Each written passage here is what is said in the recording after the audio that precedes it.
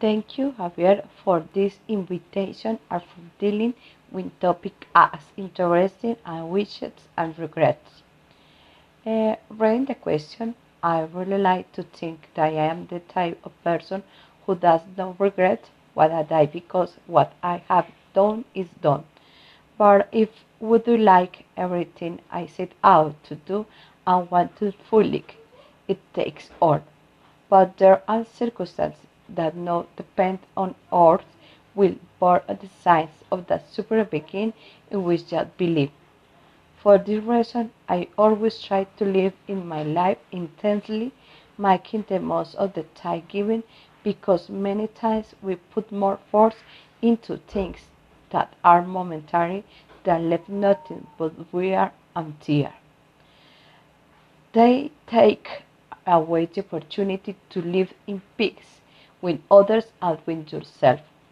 That is why when I have any discussion with someone in my family, I try to be a patient thing and tough and bothered as much as possible. Fix the situation that sent them. I find it very sad those people who lose their loved ones and for some minor thing stop talking to each other and could not say how much they wanted I need each other. That would cause me a lot of regrets.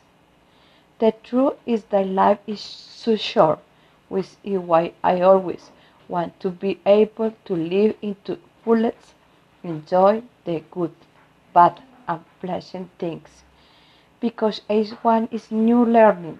For example, those that are happening to us today, nobody in these lives would have imagined that he would be always for his loved ones, that he would have to suspend all daily activities that are sometimes so mechanical that becomes an escape.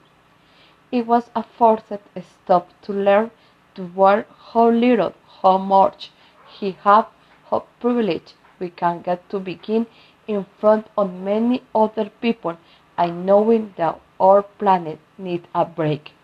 We think and demand that we own everything around us and now that throw is talking is toward us ants. I wish people were more aware and learned to live in a community. And regarding another question, I will have wishes. I know that in the face of God's plans, nothing can be done because His plans are perfect and very different from ours. But I, but I've had the opportunity to change something in my life. I wish I could relive the day my brother died, to tell him no travel, stay in that place because his life was in danger. Show how much he loved him and that he was vital and important to us.